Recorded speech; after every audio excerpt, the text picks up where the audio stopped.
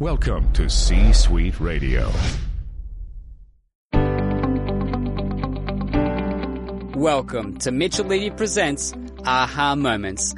Mitchell is a thought leader, entrepreneur, and TEDx speaker who helps you think big and lead an authentic life.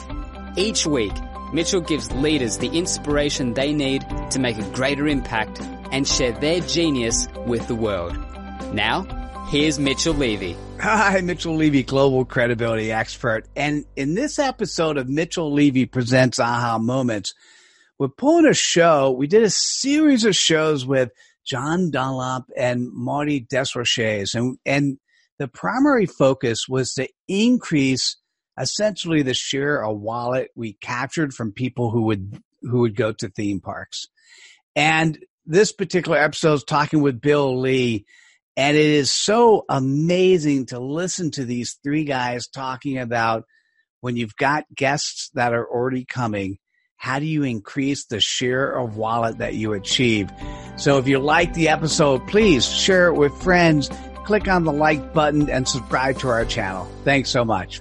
Hi, this is Mitchell Levy, and welcome to Thought Leader Life. I am so excited. I am enjoying and learning from each and every episode this month.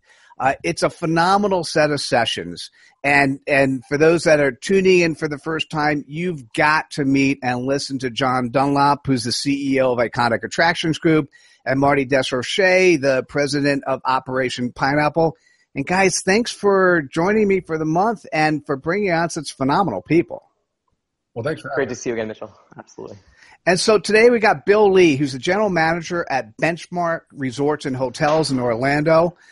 Bill, I had just a phenomenal conversation, a prep conversation with you, and I learned so much, and I'm looking forward to today. Could you tell the audience just a little bit of your thoughts on revenue management, and then we'll dive into more details? Sure. Well, thanks for having me. It's a pleasure to be here. Revenue management in the resort business is, it's just simply how we stay afloat. We got to get the premium dollars. We need to fill up with rate, heads and beds, we call it, but we don't pay ourselves unless we get premium dollars, and revenue management is how we do that. Great. Well, so I've known Bill for a long time. I mean, back to our days with Starwood Hotels and Resorts, and I know, especially from an operating perspective, it's often your job to be able to make sure that your product is sort of exceeding the expectations of the guests so that you can get premium dollars. And today, back then when we were looking at, how do you get different rates for different room types, people, they tend to lead with low cost decision making. Do you find in your hotels and resorts and your experience in your hotels and resorts that maybe you've employed any strategies, where you've convinced a guest that they were looking for an experience that they didn't know they were looking for, met their expectations in doing so, and also made more money? Absolutely. In the Caribbean resorts that I've operated would often tell people that millions, perhaps 100 million people snorkel a day around the world. But if it's the first time that you've done it, it's like magic. So that you would see in a resort, but reach the people, get them willing to try new things, and it's about their experience. And you benefit from it as a business if you can get them out. That's great. And so, what about room types, for example? I mean, obviously, room types are like a perishable product. How do you look at room categories and room types? When somebody's bought a general room, I mean, what's new and coming out? I know that recently I bought a hotel room stay in Cabo San Lucas through Expedia, and I was shocked for the very first time. Expedia has deployed a technique where they want to make sure that they're helping me take care of everything from my transportation which is something I didn't know I wanted them to do, but I was happy that they want to do it. They hit me up right away with the top 10 things to do in Cabo while I'm there, the things to stay away from. So they're providing me a list of services that I didn't know I wanted them to provide.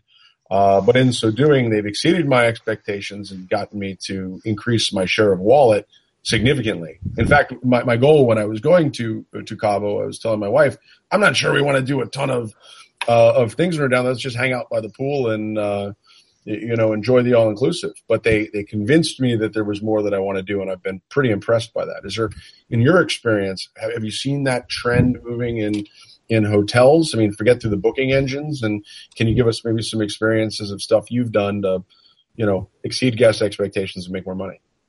Yeah, it's really developed in the industry.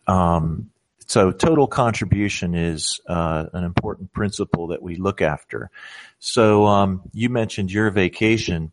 I wonder if the type of reservation that you booked, that there had not already been some calculation done to anticipate how much you would spend. So there could be market segments that are known to not have any or much ancillary spending on the resort. So, you calculate your total contribution from them. But somebody like you probably came in at a higher rate, and they figured this type of customer is, lifestyle buyer and we'll be able to, sell more. So that's how deep it goes especially nowadays. If you should interact with a website, with your Facebook account, for example, the technology can know so much about you, that, resorts can automatically start selling you things. It's blown up in the last 5 years to, Big Brother proportions. So that said, once you do make a reservation, it's experience, getting to know you.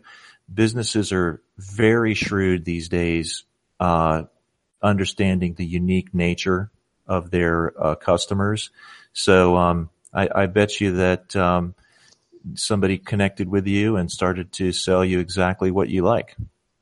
Well, actually, let me jump in for a second. I know you said it's blown up to Big Brother proportions. We're not even close to where it will be. John, at some point in time after your vacation, you should get a email from, let's say, Puerto Vallarta saying, hey, I know you liked your trip in Cabo and you participated in these events. Why don't you plan your next trip in Puerto Vallarta? And here are the type of things we'd like you to do because. Based on the previous, yeah.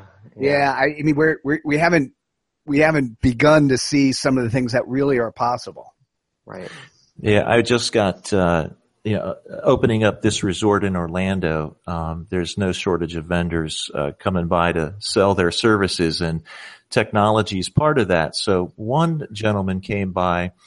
So we can run contests that, if you should enter the contest, and, the more people who vote for you, the better chance you have of winning. If you vote with your Facebook account and you get all of your friends and family, you share your list.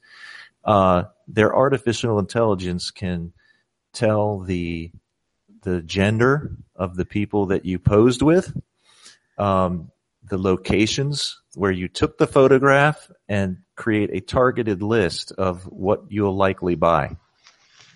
Wow. So think about that when you vote. Unbelievable. Now tell me about Marty's expertise is looking at existing buyers that walk up to the front, make a buying decision, have their wallets out, and if you've got a split second, matter of minutes at most, to assess, do exactly what you're saying, not using technology, but by using people. Yep. So my question, I mean, technology is great. I mean, and maybe someday we'll be at the point where you'll check into a hotel and there won't be a person standing in front of you. But do you use, training of front desk professionals, example, as sales agents? I mean, do you have anything that you typically hold that person in responsible for, where they're, having a great front line of associates can help generate more income for you? Does that make sense? So do you have different product types? Like, for example, what's, selling up to an oceanfront room, if an oceanfront room is available, how hard do you press that, or do you not? Uh-oh. Hey, Bill, you still there? Okay, I can hear you now. Sorry about that. No worries. Did you hear the whole question? The question is just how often do you use things, perishable inventory like oceanfront rooms or meal packages on property, or other stuff like that, where you try to get the consumer to make their buying decision up front, and you're leveraging the sales power of your front desk agents to connect with the guest and then meet their needs. Is there a lot of that going on in the resort world these days? Yeah, and it's actually picked up in two ways. One is adding revenue to the top, upselling depending on what you have to sell. But then also, which I find interesting, is many properties are encouraging people to reduce cost services, housekeeping. So, for example, data has shown that many people are not particularly interested in some services, and we offer them anyways. So, front desk agent can save you, hundreds of thousands of dollars a month if they just get to know their customer and find out what they don't want to use, what they do want to use. And like my earlier story, you find somebody has an interest, or someone in their group may want to try something. If you sign them up, they'll do it, but you need to have that relationship with them first to know these opportunities. Hey, Bill, I got a question. Just we were looking at Vegas recently, and there's not a hotel you can go to in Vegas that doesn't have some resort fee that's bundled in a package of products. And that resort fee ranges from, $20 to like $45. And of course you get free internet, plus other things associated with it. Is that prevalent now in the hotel? Are we going to see more and more of that across hotels we go to, or what's, as a opportunity to increase, lower list price, but now you get the resort fee with more? Is that something that is relevant? It is. It's been around in the industry for a while, and it's had these add-on fees they've been criticized. If they're not real and bona fide values, they can create some resentment. An example of an add-on fee that was very unpopular was the energy fee. And that actually became illegal and needed to be refunded. But I'm okay with that as long as it's a genuine value that a customer is happy to pay. But it is true that it can be perceived as just another way to get a couple bucks, which that's not a good customer loyalty builder. Right. Yeah, I think that's actually a great question, because there's a case study about a bundling opportunity that has backfired, right? I mean, it is, I don't care where you go, a resort fee is a dissatisfier. Anywhere. I've never gone to a place and been, boy, I just had a great time and I got a lot of value out of that resort fee, right? It's a tax. However, Marty, jump in here, because what we're trying to do is create the antithesis of the resort fee. We're trying to determine, and now if a resort fee said, hey, what are the 5 things you want to do here today? And we're going to take those, we're going to bundle them, and we're going to, if you're looking to go work out at the gym, we're going to include that. I think it's the thing about the resort fee and why Bill is saying that people haven't liked it is because I'm paying for, the gym, whether or not I'm going to use it. I'm paying for the Wi-Fi, whether or not I'm going to use it. I'm going to be paying for that bottle of water that's in my room, whether or not I'm going to drink it. The Marty's whole role is exactly the opposite. It's learning the guest and then identifying exactly what they want and giving it to them at the best possible price. Yep. And it's all about item. I think the difference is maybe that with the resort fee, it's the whole kitchen sink and it's not itemized out. And maybe they'll tell you what it is when you ask, well, what is in a resort fee? Oh, well, that includes I know at Disney, the third party hotels do busing to the parks, and there's all sorts of things that are included in the resort fee. But it really is, it's the kitchen sink of stuff. It's that one add-on, and you're right, whether or not they use it. So a lot of guests will Uber. But Disney, Marty, Disney actually does something interesting, right? So Disney includes something that is a benefit only to stay at a Disney hotel, right, which is early park hours. Sure. Right? So not only can you get there, but you're getting something that I don't care. I mean, but boy, it is such an exclusive benefit that it will actually drive your decision making, to that location, right? So how can Bill maybe, what is something that could that be? I'm almost just now guessing a little bit, but is there a way that could be rethought in the hospitality industry? It could generate the same income and also cause more of a guest satisfaction situation, because I never really thought about it. I think it is. I think that there is a known list of amenities and activities that are typical in a resort, for example, and it's a mistake if you add those into your resort fee, because people expect to get that. If you put in your additional resort fee, use of pool chairs and towels, that's not going to get you far because they expect that they've paid for that already.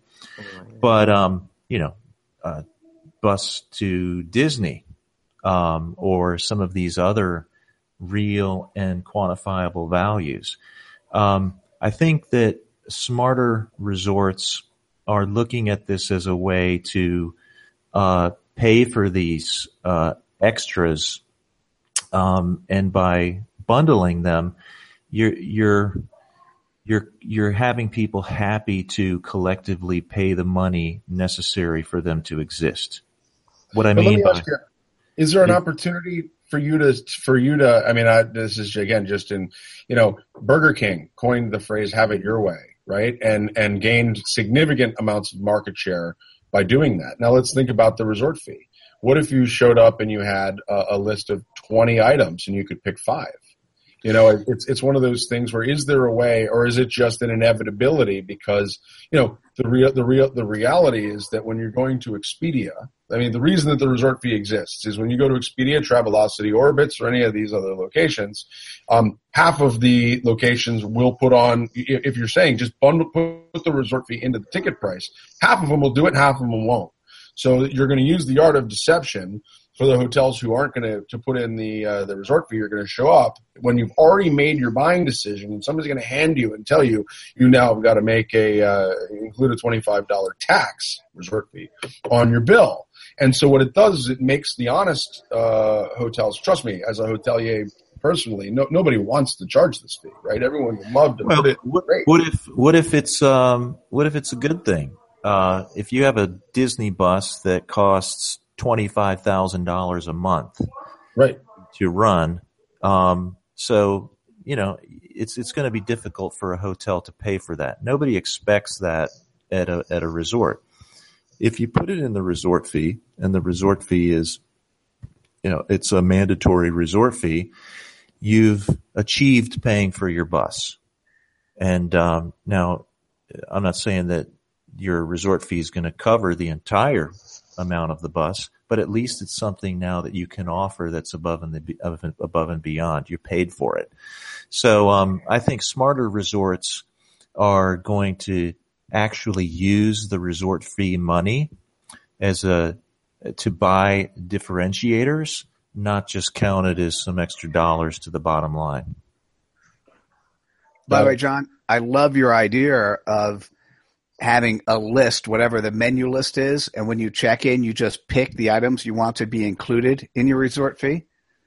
I mean, even if it was like, 2 bottles of water, a bottle of champagne instead of all of them. I mean, I think the point of difference between, and this is where we're trying to learn, even in our business. And it's funny because we talked about, we're looking at doing a hotel as part of our redevelopment project, and we've talked about a resort fee.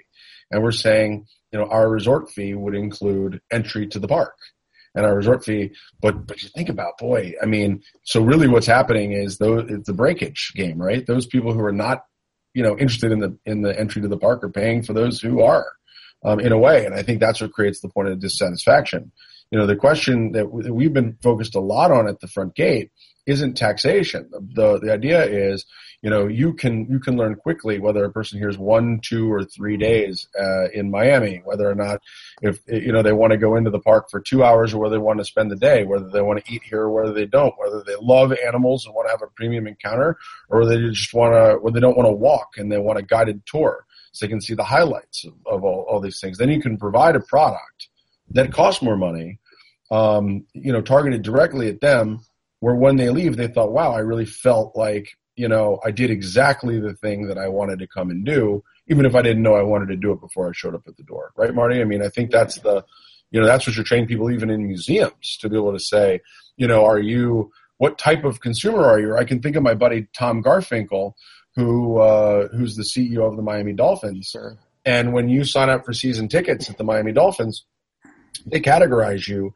into one of several categories. Are you an enthusiast who loves the Miami Dolphins? Or are you a business user who's coming here to be able to bring people on business? Or are you a social member? You want to come with your kids and you just love the experience of being in the stadium? And then they provide a whole lifestyle package around that. So they're providing you experiences to say, if you're a social member, maybe we're going to have a movie night and we're going to invite all the social members in and they're going to sit on the field and watch a movie on a day that's not a game day. But if you're a business member, maybe they'll give you one upgrade to a suite if those things, so you can, and I think that's the, that's the thing that I think I've found in this conversation is that the differentiator really is meeting people where they are, and finding out yes, they're going to spend the premium on it, but it's the type of premium that they want. Right. It's kind of like even when you go to a restaurant, some of the nicer restaurants, and if you maybe purchased I know in Las Vegas we did this a lot at the hotel at Luxor, we would do like a prefix meal where there would be your dinner includes an appetizer and here's your different choices for entrees, but the lobster is a $10 add-on, right? So, but you could choose any of these. You could choose the chicken, the beef, the whatever, but of course, you could even add the lobster as an add-on with that too. But it's kind of the same thing there, I think. Where here's what it includes: choose 3. Pick what you want and customize it that way too. And people like to have that kind of option too. Even with the attractions at Luxor, we did that a lot with the different attractions. And Gil was saying that a few weeks ago that we started adding or upping the price of all of our attractions to just be consistently one price.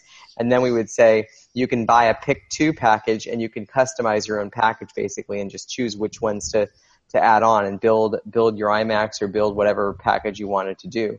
So it gives people the flexibility and they're able to build value that way. So I think that's really interesting when we're talking about the resort fee and how all that gives them, because doesn't it build that value for them? It builds the value in what they're doing. They see that, okay, yeah, I'm going to use that now, Yeah, and it's addictive, right? It's like a drug. I mean, once you start, with that kind of money, it's you budget for it and you almost can't give it up. So I think this is going to be a hard one to fix. But you did bring up something that's sort of interesting is that people's time is limited, and if I'm on a resort, have you seen a decline of the amount of share a wallet bill that people are having relative to the amount of time they're spending on the resort? In other words, here you are, you build out a resort, you got 3 restaurants.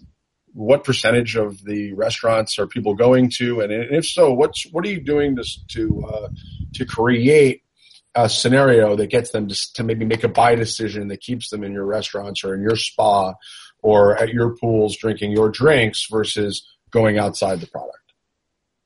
It's changed a lot. People have a lot more choices, more than ever before. I went to LA and I saw a bona fide LA food truck, and I thought, well, God, I saw this on television. I'm going. So I get in line and I get my food, And the guy says to me, he says some wine. And so I say, well, oh, great. I'm going to get some wine out of this food truck. And he says, do you want Malbec or Pinot Noir? So I'm thinking, oh my God, even a food truck is giving me my choice of wine. So this is very typical in the hospitality business, is that everyone has choices. If you don't meet their expectations, they'll find some place that they will. The days of a boring 3-meal-a-day restaurant, those are well done, especially in the premium market. So in our business, you have to get to know your customer, anticipate what they want, and deliver. So experiences are now very important. The younger generation wants to go and do things and have unique local experiences. So, you deliver and you get involved in your community. You find out who has what that's interesting to do.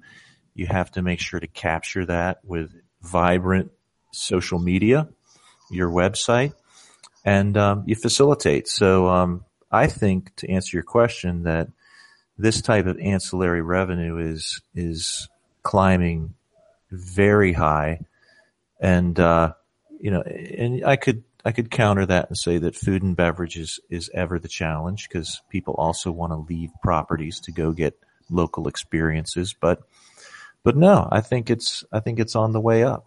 Well, one of the things we've been doing when you say that in theme parks is we've been looking. I mean, we as an industry. So you look at Disney or you look at SeaWorld, and you're looking that are now pre-selling meal plans, for example. I mean, this, by the way, was one of those things that was started in hotels. So there's a piece of shared innovation with the all-inclusives, right? Is that, Disney has a plan where you can come, stay, and play. You stay in a Disney hotel, you eat the food in the Disney properties, you can eat food in the Disney parks, and it's all one price. And you can eat yourself to death if you want, or you can just, have a nibble here and there.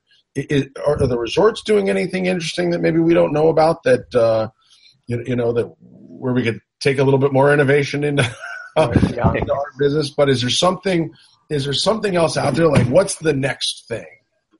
Well, the answer is yes. The answer is yes to all of the above, but it's just the timing of when it's a yes. Because Marty, you were talking about Vegas, and I have a house there, so I love to go out to Vegas. Yep. And before the big change in the economy, you would be lucky to get a table at some of the nicer places. Like, I like Mandalay.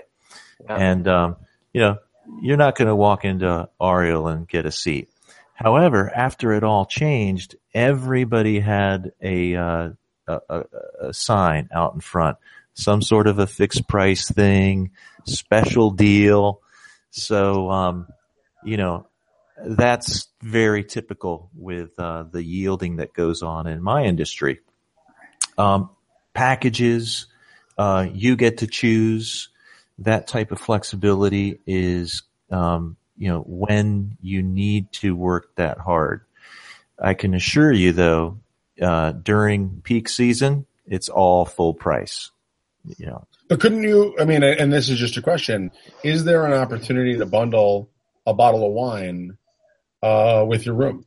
I mean, is there an opportunity to make a dinner reservation for somebody in your restaurant at a premium time as a way of keeping them on property? I mean, what point of innovation is happening that helps, again, from a revenue management perspective, help take the bundle of services that you have? Because gosh, I don't think I've ever been asked in a hotel, when I'm checking in, if I would like to upgrade for, a couple of bucks more, maybe only once actually. And it was, I think, like the Nickelodeon Hotel when I was taking my kids. They asked, I wanted to get the Cimex theater ticket, or the premium ticket, which included, a pizza, unlimited beverage, bottomless beverages for my 3 kids, and some other things, right? I mean, so and of course I said yes. So how do you take innovation from that and apply it, or maybe you're already doing so, know, in your environments where when a guest steps up to check in, you hit them as another sales opportunity. I just talked with a lady who used to be the front office manager at Nickelodeon, and they gave 10% incentive to the front desk agents for every upsell. So we talked about you made some guy some money that day. Did you say yes? I said yes. I bought it, and in fact, I bought it hands down. And I think that Marty, in fact, we happen to know this because Marty used to work for the company that ran the movie theater in that facility. Absolutely. What was the upsell rate at Nickelodeon Hotel for that? You're asking me? Yeah. You know, I mean, it was high, right? It was pretty high. There was some trouble at first. I think just getting the front desk staff to package it together, but they started putting packages together online. You know, they do a lot of booking online, and as soon as they got into the niche, into the mainstream of it with their online marketing, there were packages all over the place. Like, that's where you bought it? Did you buy it online, John? No, I bought it right at the desk. I mean, you bought it at the desk, yeah. And I bought it, and it was great. And hours we're sitting here thinking about it. I never really thought about it before, but I don't think I've really been hit with that. Nobody's ever. I mean, a few times at premium hotels, somebody said, "Can I make you a reservation in our premium restaurant because the dining times are going quickly?" Mm-hmm. You know, something like that, and that creates a level of scarcity that makes you want to buy and stay in the hotel for a restaurant, especially when somebody recommend. Like, we live in a day of recommendations, and you know, even if you're checking in with someone, that recommendation of your front desk agent is better than no one, right? Saying our restaurant's really good, and if times are going to fill, can I make your reservation? Huge. You know, and if I do so now, you'll get 10% off your whole meal. I don't know. I'm wondering what we can learn from, you know, other industries from a bundling perspective that our listeners can learn, because, you know, we have people listening that aren't just from the hospitality industry, but they're looking at, you know, how do I deploy solid revenue management using the guests we already have to be able to make more money? Yeah, one trend that I've seen lately is monetizing the upsell. It's, you know, I think that in the past, upselling to somebody was something that was part of your job. You know, this made for good business, and, you know, somebody got employee of the month or something like that. But nowadays, I think perhaps it's due to technology and your ability to track revenue flow, but everybody in the pipeline gets a piece. And so even on a front desk, in my time, when I was a young guy on the front desk, nobody was, you know, going to give you any money for an upsell.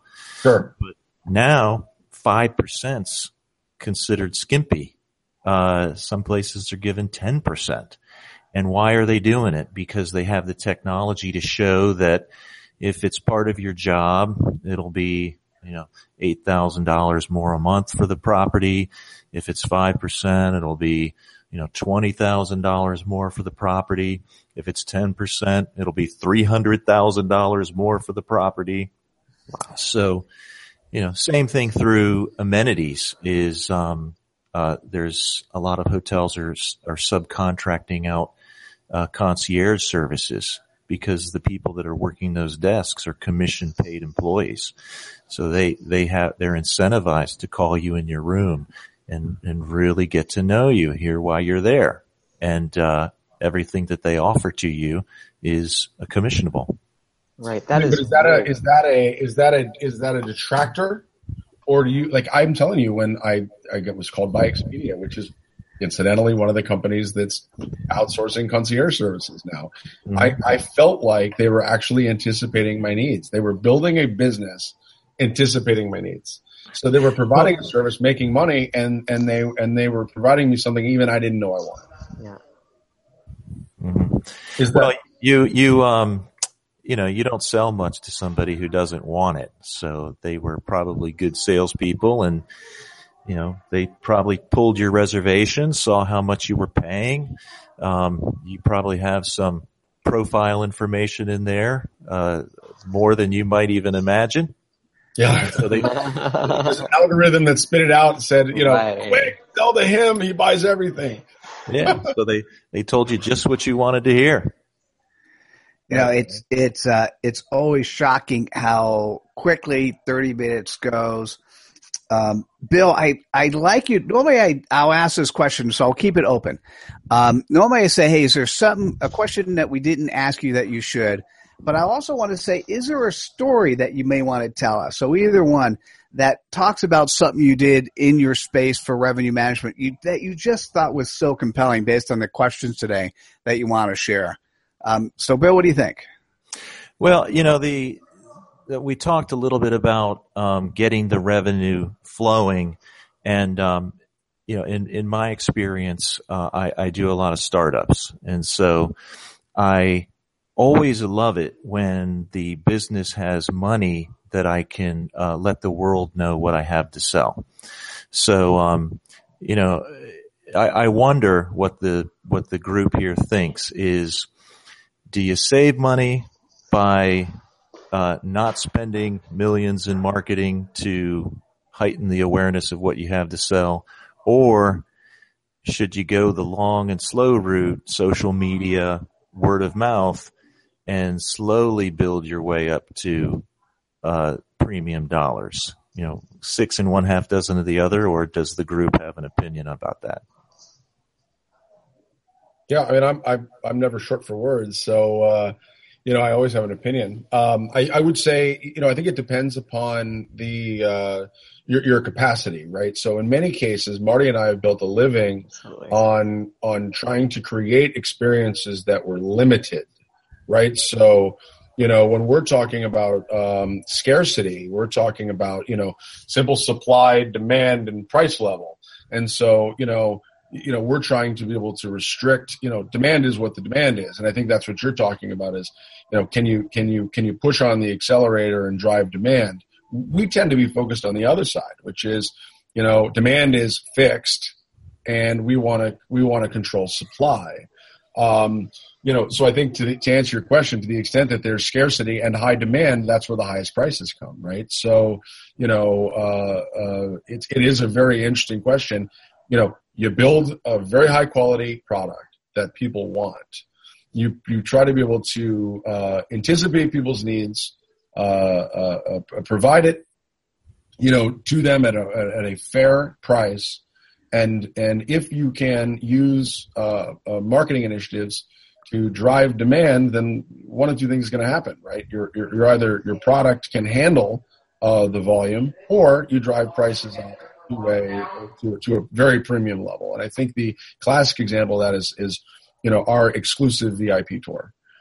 We designed a very scarce experience that we sell at about $599 a person, and that's when regular ticket prices are $39. And no matter what the amount of marketing is, we still only have about 10 of those a day we can do. So if we went and spent $1 million on marketing that product, the only thing that could happen is we would drive demand.